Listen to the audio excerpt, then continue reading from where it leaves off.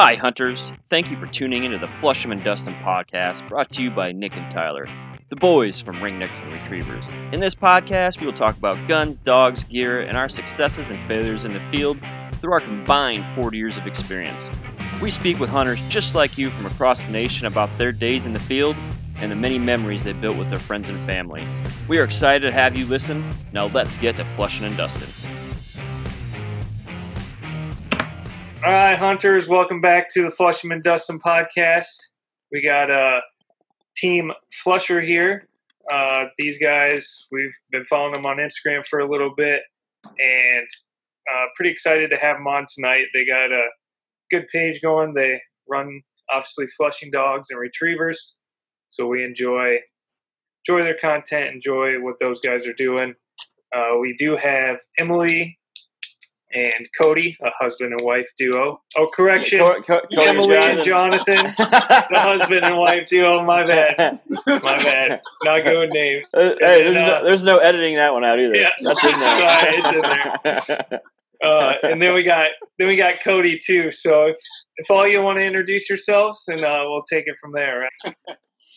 So Cody, I've been running. I have he'll be 4 in November, 4-year-old Labrador Retriever. Nice. I have a pup out of him who is not here right now. He's a training, thank God, because he's a mess. Nice. So he'll be a year in October.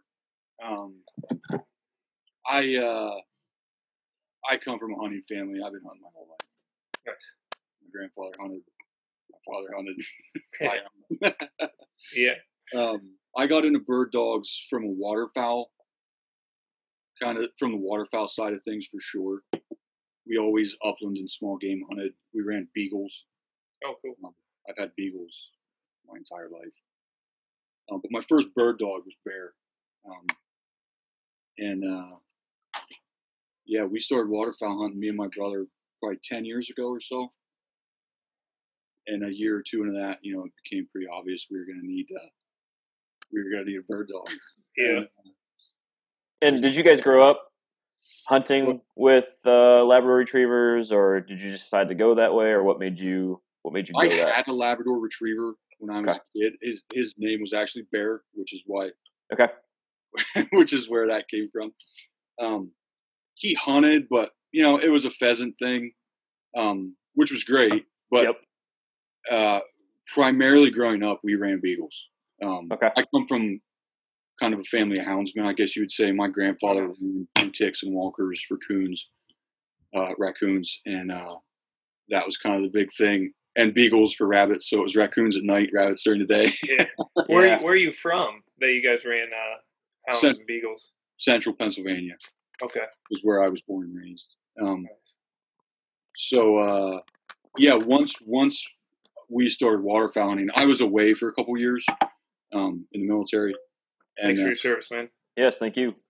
When I got home, my younger brother wanted to waterfowl hunt, and that was kind of the last we hunt. I come from a kind of generalist outdoorsman family. We kind of did everything, but waterfowl. So when that was sort of the last frontier, and we jumped into that, and kind of rest is history as far as bird dogs. And once I had a bird dog, sky's the limit.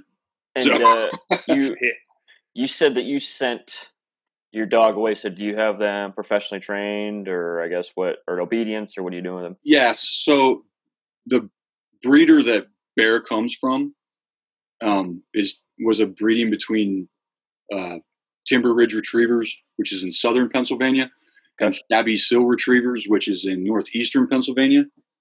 Randy with Sabby Sill, shout out to him, man. He's great.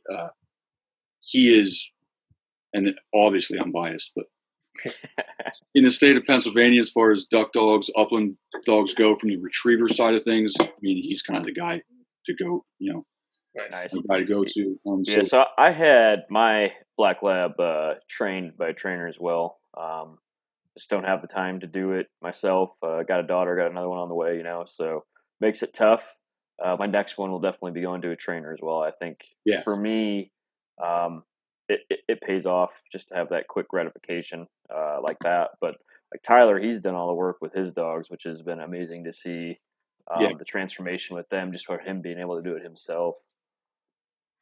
So I guess he gets a different gratification than I guess I do. Yeah, no, absolutely. And I do, like, I send him away for force fetch. Yes. And handling. Yep. All the hand signals. Yep. Like when I dropped my younger dog off, he basic lining abilities, ready for force fetch. Yep. Basic obedience. Yes. Yep. And everything like that I try to have done. Yeah. Same thing with Diesel. So he's been force fetch. He does the signals, and then I ran him in HRC hunt tests. So he has a championship in that, or ribbon in it. He has a title in that, I guess is what you call it. So it's fun to do. But I'm more of the reinforce guy after he already knows it. That's just kind of where I come in at. Yeah. But anyways, that's me as far as me and my dogs. I'll hand it over to Jonathan. Awesome. Well, we don't want to put Jonathan on the spot. Emily, would you please go? I mean, Jonathan's probably still he's probably still nervous sitting there. Still thinking, what am I going to say? Get the man a shot. Let him calm down a little bit. Oh, yeah, there he goes. There he goes. Wild turkey gobbling up. Yeah, well, I kind of, in a similar sense to Cody, I grew up hunting as well, with my dad and my older brother. And actually, my dad tells this story that, I grew up with Springer Spaniels. Yep. And my dad tells a story that, we would go take them out just for general small game, so rabbits, pheasants, whatever. And that my brother and I, he's 2 years older than me, that he would my dad would clip leashes onto his belt loops. Oh, yeah. And my brother and I would have to hold on to them as we kind of walked through the field together. I don't remember doing this, so that's kind of where I started with it. And I just remember, I grew up just hunting with the guys. And so, pheasant hunting, deer hunting, whatever. So it's obviously really natural for me to hunt with these guys too. I don't care who's out there. I think it's great that you're getting out there. I don't think there's enough women that hunt. So my wife, I have had her out. So 2 years ago, she would have been her last time going, because we've had a baby and now she's pregnant again. So she's not walking any fields or anything, but I wish she could go again. And I think it's great to get more women out in the field and know that they can do it and have fun with it. Yeah, it's been really cool because just in the last couple of years, my mom has started hunting and my sister has started hunting, and they're really the only two females that I know that are out there. And when I go out with these guys or even by myself, I never see any other women out there. So I know that John and I were talking today that it's we know that it's the fastest growing population of hunters, which makes sense. Yep. You have to start somewhere. When there was nothing, of course, we're the fastest growing population. And so that's been, it's just been part of who I've been, and anything that I can do to encourage really anybody to go out, guys or girls, I'm for that. So, yeah. Okay. I'm Jonathan. I did not grow up hunting. It wasn't because I had anything against hunting. It was really just a lack of access. I didn't know anybody that hunted. I'm from the great state of Tennessee, by God. Well, that plaid shirt looks damn good on you for you not being a hunter. I tell you what. Very comfy. So when I met Emily, I knew that, in our conversations, okay, cool, her family hunts. Then we got engaged. I was like, I guess I too will get into hunting on some level.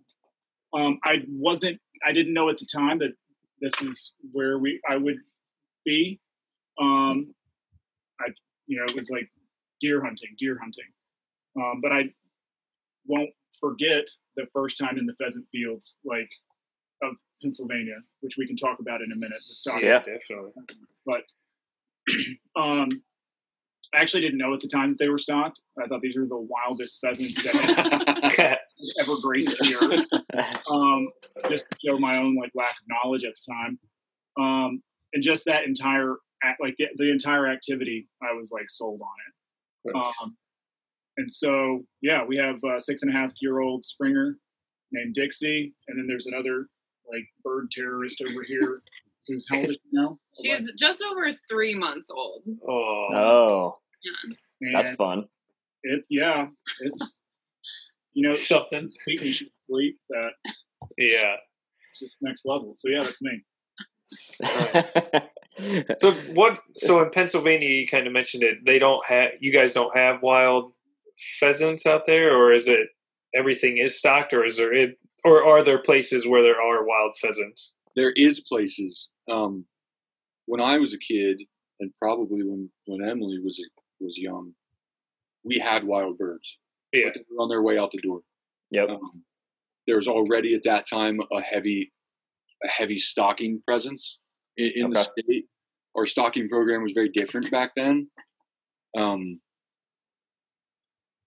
I shot my last wild bird, probably 10 years ago. Oh, wow. We made the state, when I say we, the state made a go of it with pheasant, what we called pheasant recovery areas, which were essentially state game lands that were chosen throughout the state. I want to say there was 4 or 5 of them. And they were kind of picked, and birds were brought in from Montana. I don't want to, please don't quote me on this, but Midwest, wild birds from another state. And they were managed for wild pheasants. All but one of them has failed. Really? We had our first, years ago now, we had our first junior hunts there, but as a whole, that program, I'm sure there are people that would, there's only one left, so that speaks for itself. I don't and that's so crazy. Are they still stocking the birds then? And then so Wisconsin, I know they do a day where they tell the public that the DNR is going to stock a field, and then everybody lines up on the edges and hunts it, which I think is crazy. But there's a little that goes on, but it's a little more under the table. So different game lands. So you pay the DNR officer to tell you that they're doing it? Yeah. You're a grapevine, buddy. So it's different game lands throughout the state are stocked on generally different days throughout the season, and everybody knows essentially what that day is. So I can tell you right now, the game lands that we hunt, the state lands that we hunt in our area, are stocked on Thursdays. If it's raining, they will be stocked on Fridays. It sucks. Personally, I try to avoid those days. I know we all. It's something we're trying to take part in. Wow, that's crazy. I had no idea. Do you know how many birds they stock on average in a year? Does it vary? Or? They tell us. I mean, my word, we could look it up. Like thousands. It's a lot. Thousands. Really? Yeah. The youth allocation was, again, please nobody hold me totally accountable for this, but our youth season was last Saturday. Okay. For what's a week long. I think that allocation was thousands of birds, even just in and of itself. Oh, wow. So you have a pretty good opportunity to see birds when you guys go out. We kill birds. I actually hunted. I was the only one who hunted in the youth season. Mm-hmm. I had 2 junior hunters out the first day of the youth season. I think bear flushed somewhere between 15 and 20 birds. Wow. Oh, nice. Good for him. So, yeah, they're out there. Yeah. Good day.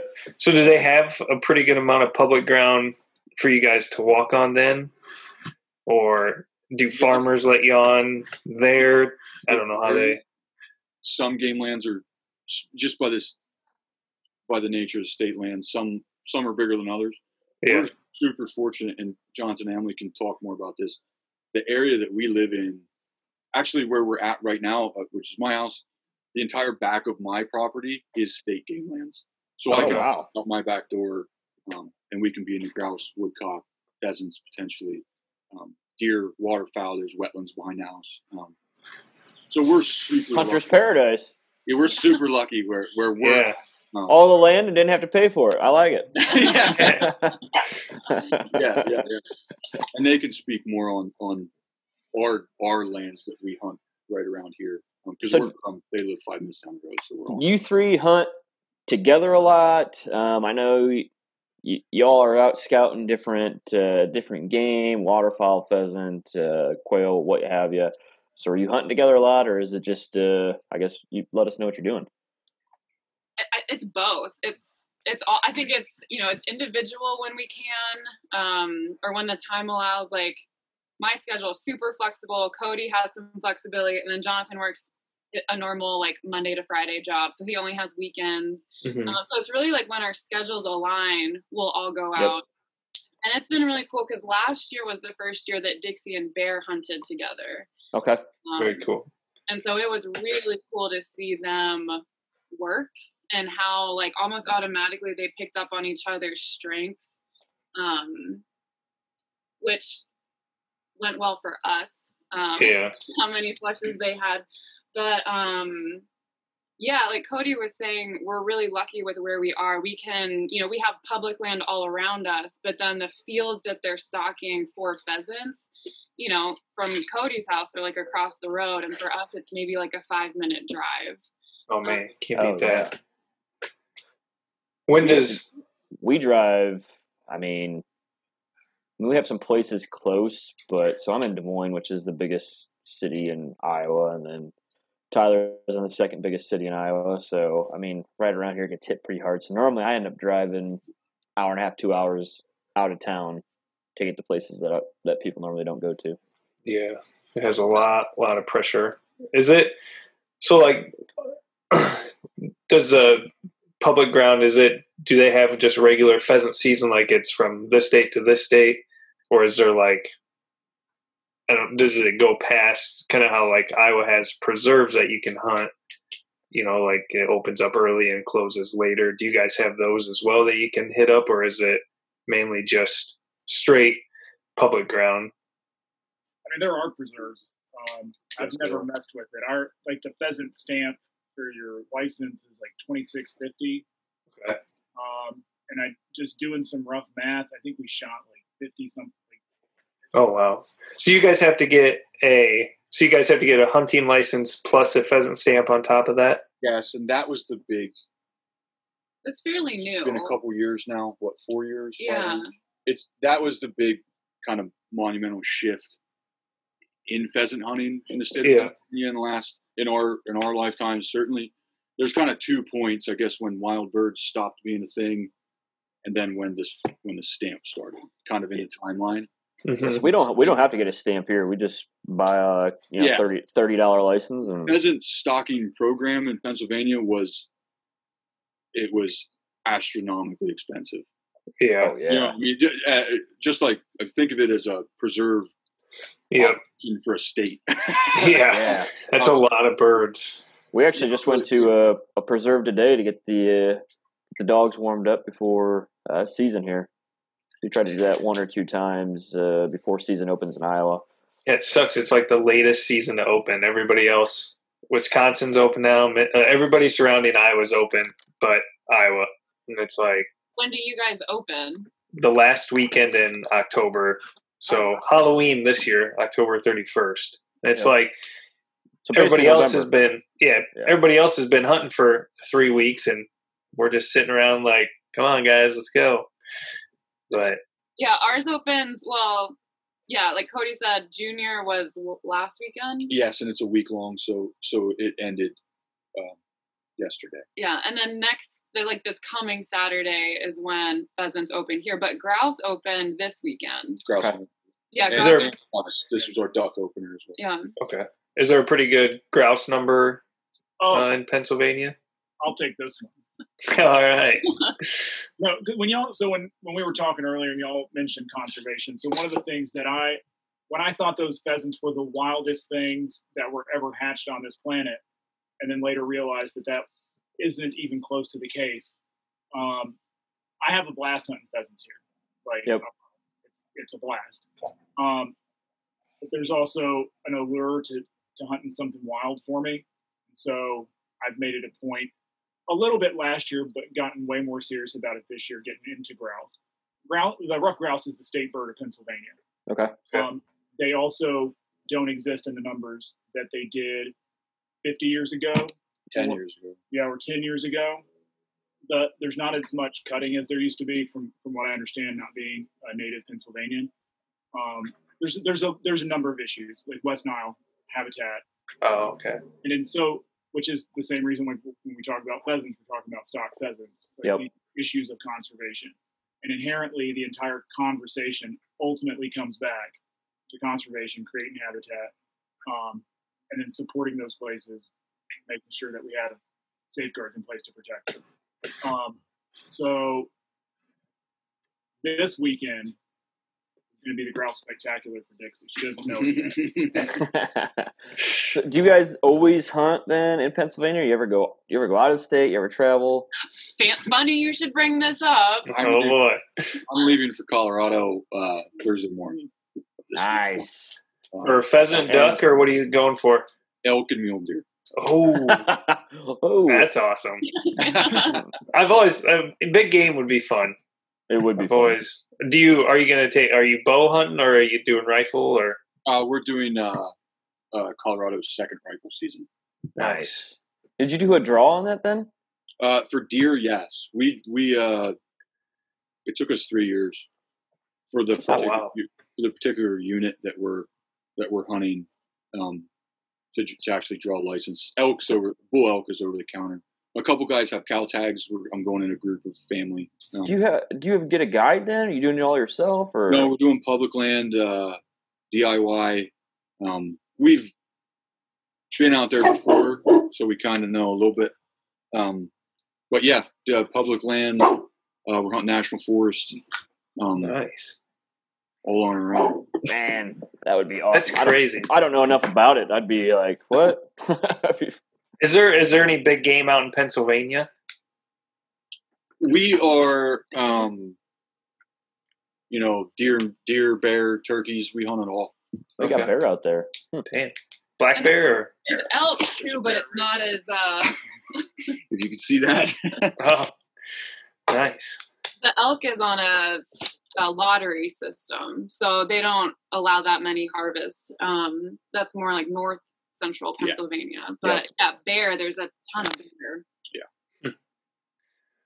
We don't really have any big game besides just whitetails. Big whitetails though. Yeah. They are big. Yeah. They are big. They grow some pretty big racks. That is for sure. So give us a little breakdown. You got the Springer Spaniel, you got the Labrador Retriever. How do they work together? How are they different? So I've never hunted over a Springer Spaniel at all. So, I mean, I don't know anything really about them other than they're obviously a flusher. So I guess what do you guys see and I guess what do you like in back and forth about each dog? I mean, we're going to have like a basic disagreement here because I would say the Springer is the pinnacle of flushing dogs. How many wild turkeys have you had? A couple Yinglings for this one. By the way, Yuengling is some of the best beer. Yeah. They're fine. Pennsylvania. Yeah.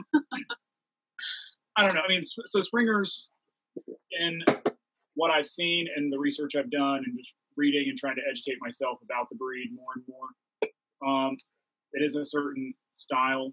Yep. In the same way that like all flushing dogs are. You can't have a dog that's running 200 yards out and birds out of cover.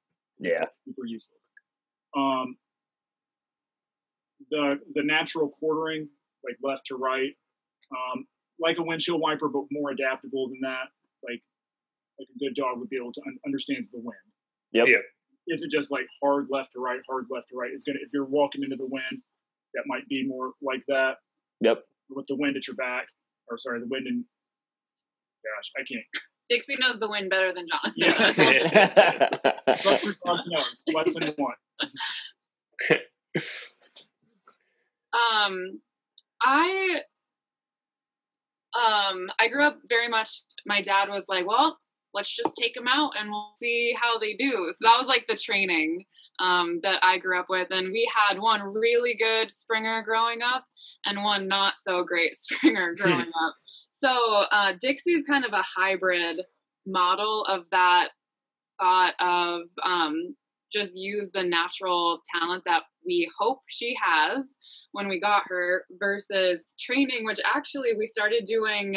We were like a quarantine during the whole shutdown, like Cody's family and then me and Jonathan. And so Dixie, that's actually really when we started to try to train her to retrieve, because she's not a retriever. She will not retrieve for us, which is one of the great things about the two of them hunting together, because that's what Bear lives for. And I would, for sure. Dixie lives for the shot and Bear lives for the retrieve. And then you have that story about them hunting last year where they pinched that one. Oh, gosh. And I would like to take a point. One of your listeners is going to say, well, Springer Spaniels are supposed to retrieve. We know. Yeah. You're concerned. And then I'll let Cody talk about how magical Bear is, because Bear really is he's not underrated. He's just a great dog.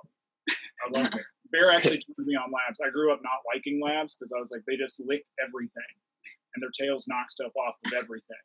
And then I met Bear and I was like, okay, no, you guys are good. You're fully redeemed. So there was there was that fence row. The end of this one field, we'd pushed the end of this field, gotten to the edge, and it was just like a barren wasteland of a cut cornfield, like beyond the fence row. So we had turned around, we were just kind of standing there, and Bear gets, as Flushing dogs do, when people are like, well, how do you know they're on a bird? And it's like, right? Like, it's not, they're not keeping secrets from you. Yep. And he obviously starts working, and Dixie goes out. So there's a fence row at our back, and then there's a fence row kind of like 10 yards to our right. She goes through the fence row, runs up 30, 35 yards, cuts back in, and works back in towards Bear. And I think Bear ultimately put it up, but just the teamwork in general.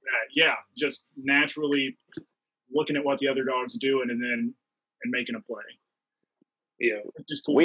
We had actually today at the preserve, we had something similar like that happen. So Diesel, my black lab, he was hanging out over here, and we kept walking. And he just would not leave the area, and he just kept going back to that area and would not leave. And I said, "All right, he's 6." I said, "Tyler, there's something over here."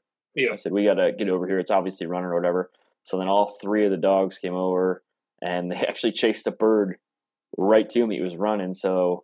Obviously, once it saw me, it flew, but it was pretty cool to have them all like trying to corral it, and it was running all over hell.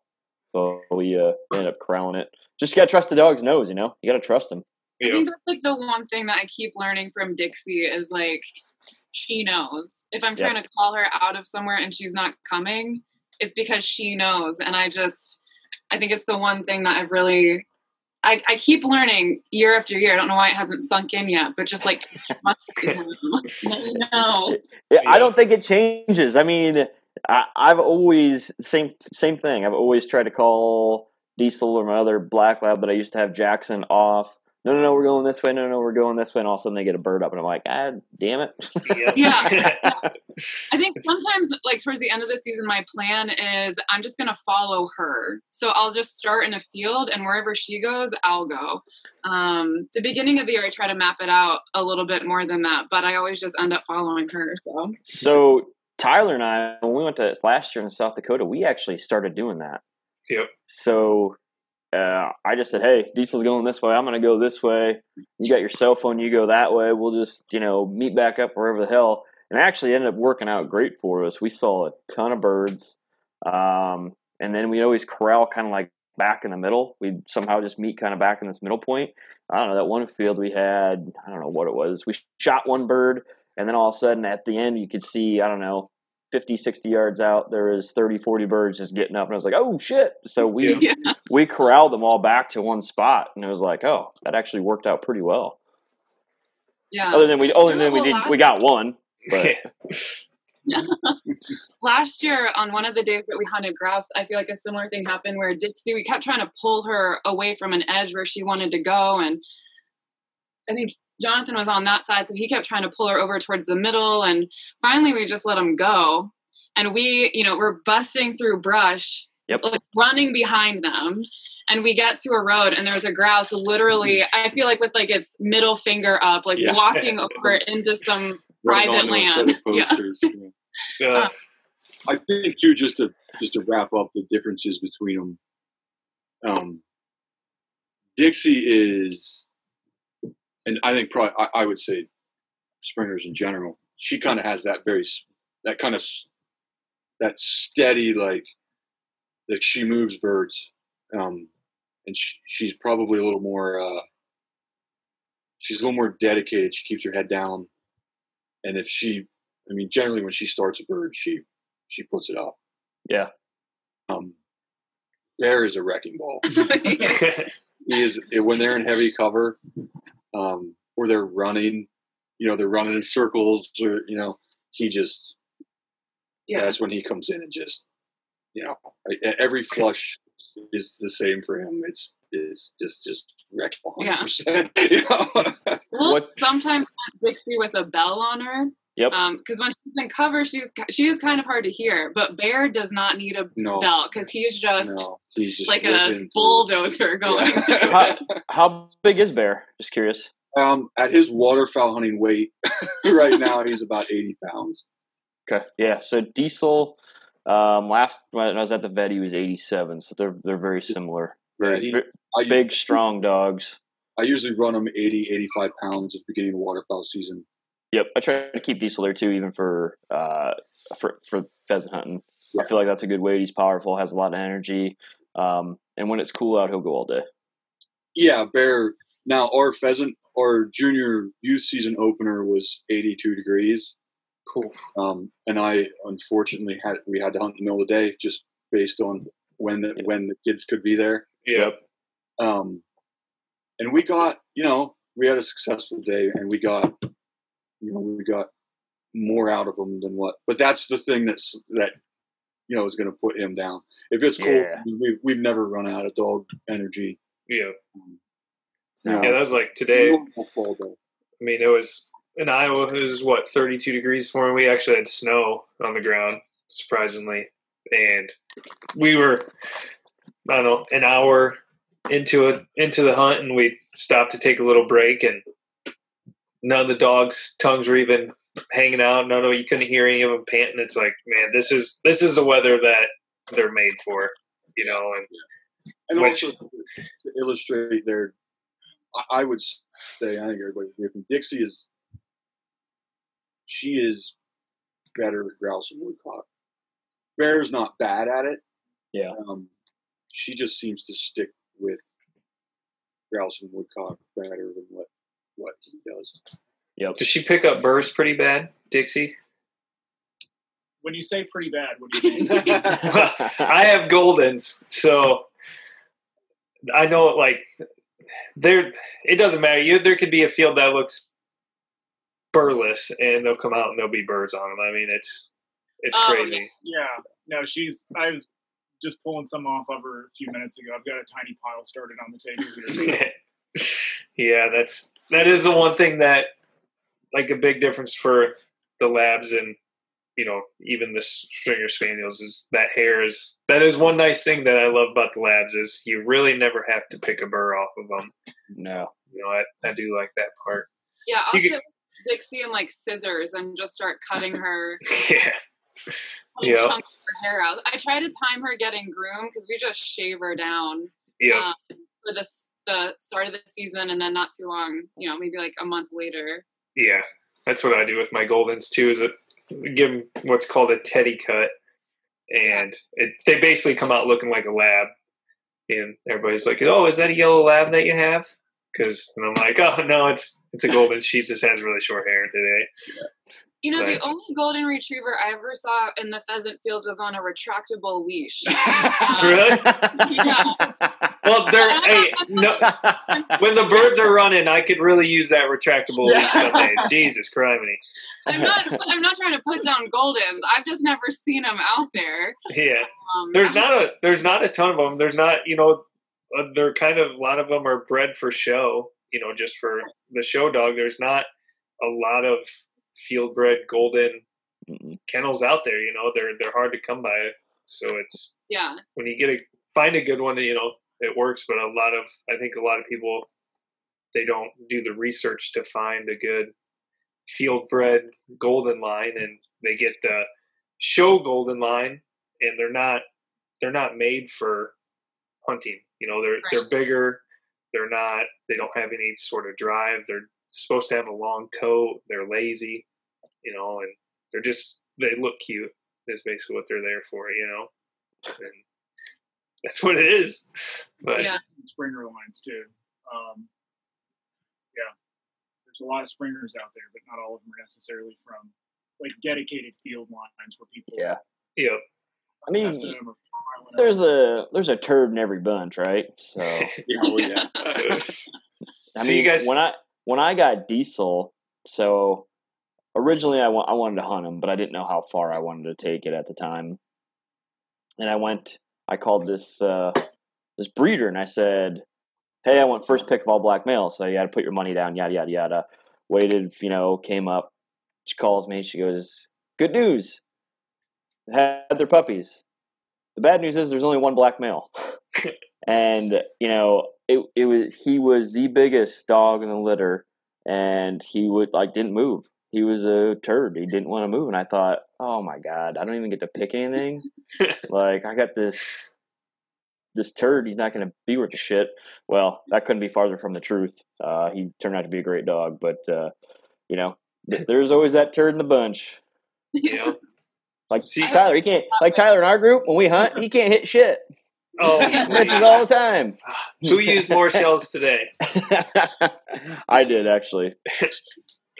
So you guys had waterfowl opener. You said yesterday.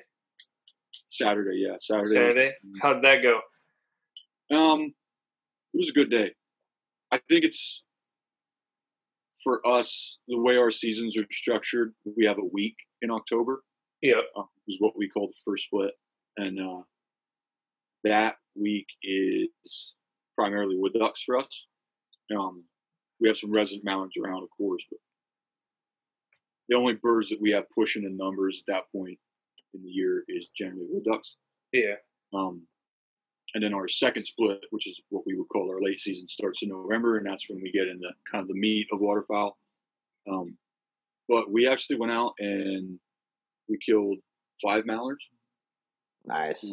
Nice. Which I'll take. That first split, I'll take 5 mallards anytime. Yeah. Oh, for sure.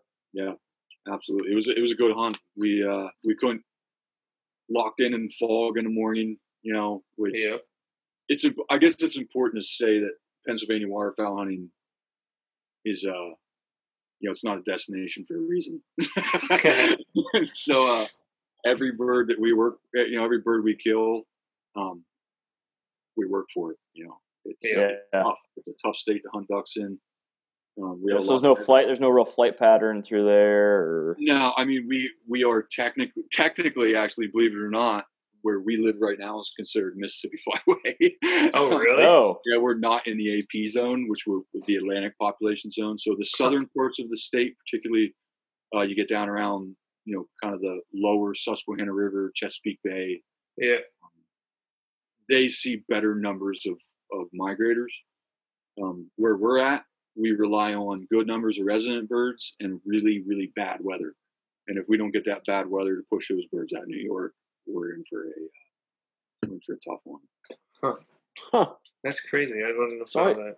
So obviously we're in Iowa. My hometown used to be a big flyway, and when I first started duck hunting up there, and actually I don't even duck hunt anymore, but I used to duck hunt. We would go out, and in 30 minutes to an hour, we'd have a 2-man limit. Yeah, done. I mean, and you were also on the Mississippi. You got to tell them that part. Yep, we were on the Mississippi River. Yep. And now I talked to Brian Sorensen, who was on one of our podcasts earlier, but he's a big duck hunter, goose hunter. There's nothing there. He has to go. He goes to Canada now to go hunting. Yeah. It's just like it doesn't even show up. He doesn't even go teal hunting or nothing down there. It's crazy how it just changes. Yeah, and we suffer from the Susquehanna River. Again, getting back to habitat conservation, the Susquehanna River is our primary river through central Pennsylvania and one of the largest tributary to the Chesapeake Bay. So there was a time when the Susquehanna River was in a lot better shape than it is now. And we had there was actually a culture of diver hunting on the Susquehanna, and that's when the grass beds disappeared, the divers disappeared, and flyways changed, and the same thing every other. I'm not saying anything that the waterfowl hunter in the country's not saying. It's been tough. Good years, bad years. Like I said, it's just weather oriented. Yeah, we like these wood ducks in the early season because they're calendar bird and they always move. But yeah, like I said, I'll take 5. We were hunting a medium. That's the other thing we deal with versus other places, particularly in the Midwest. We hunt moving water, streams, rivers, large rivers. Susquehanna is a big river, and that makes a big difference as far as our dogs are concerned. January and February, especially our late goose season, which runs to February 29th, on those large rivers it's not some place to mess around, and it's especially not some place to mess around with your dog. No, for sure. Yeah, I've never river hunted, so I don't know if I will. Potholes, we don't get the swamps. There are swamps and ponds that we hunt, but for the majority, and especially when we start getting ice, we're river hunting, and that's kind of a different ballgame. Nice. Yep. So give us some of your stories. What are some of your best stories? Each of you can go through them, and so I'm going to switch up the order. Jonathan, you're up. I go third. I just told my favorite story. The one with them. Yeah, love that story. It's the old standby. Well, you tell a story. I don't know. I think my 2 favorite days are the days that, I guess my favorite days are the days that it's just me and Dixie out, and when we hit, it's a 2-bird limit, and so sometimes I work from home, and so I don't have to deal with a commute. So I hit a certain time of the day, and I'll take her 10 minutes down the road, and like the days that we hit the limit together, I think are just my favorite days. You accomplished something by yourself and you didn't need nobody else. That, and just like it's you and your dog. Yep. And I feel like Dixie and I work well together. She tends to, would you agree? She tends to work more in front of me. I think again it's because I'm home with them, so they respond to me a little differently. But the last 2 days, the last 2 seasons, on the last day that I've taken her out, we've hit the limit. And so both of those hunts are really memorable. Like I remember all of the flushes in both of those hunts, and all of the misses, and then the hits that I had too.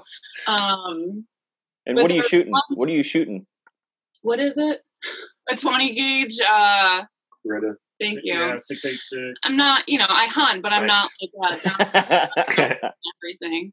I bought it off my dad, and he gave me a year to pay him. So that's why I have that gun. But there was one where we flushed a bunch, and I shot, missed, and where the one landed, we worked over there. And so I knew that we were getting close to it. And just how it was kind of like silhouetted up on the hill, and some people won't like this, but she jumped after it, and you could hear her like jaws snap, and this really pretty rooster, and I knocked it down, and that was probably like my favorite bird with her. Nice. You got it mounted? No. Again, it's I think I ate that one for sure, but Jonathan did it, and I stocked birds, mounting stock birds. Are you making fun of him? No. Yeah.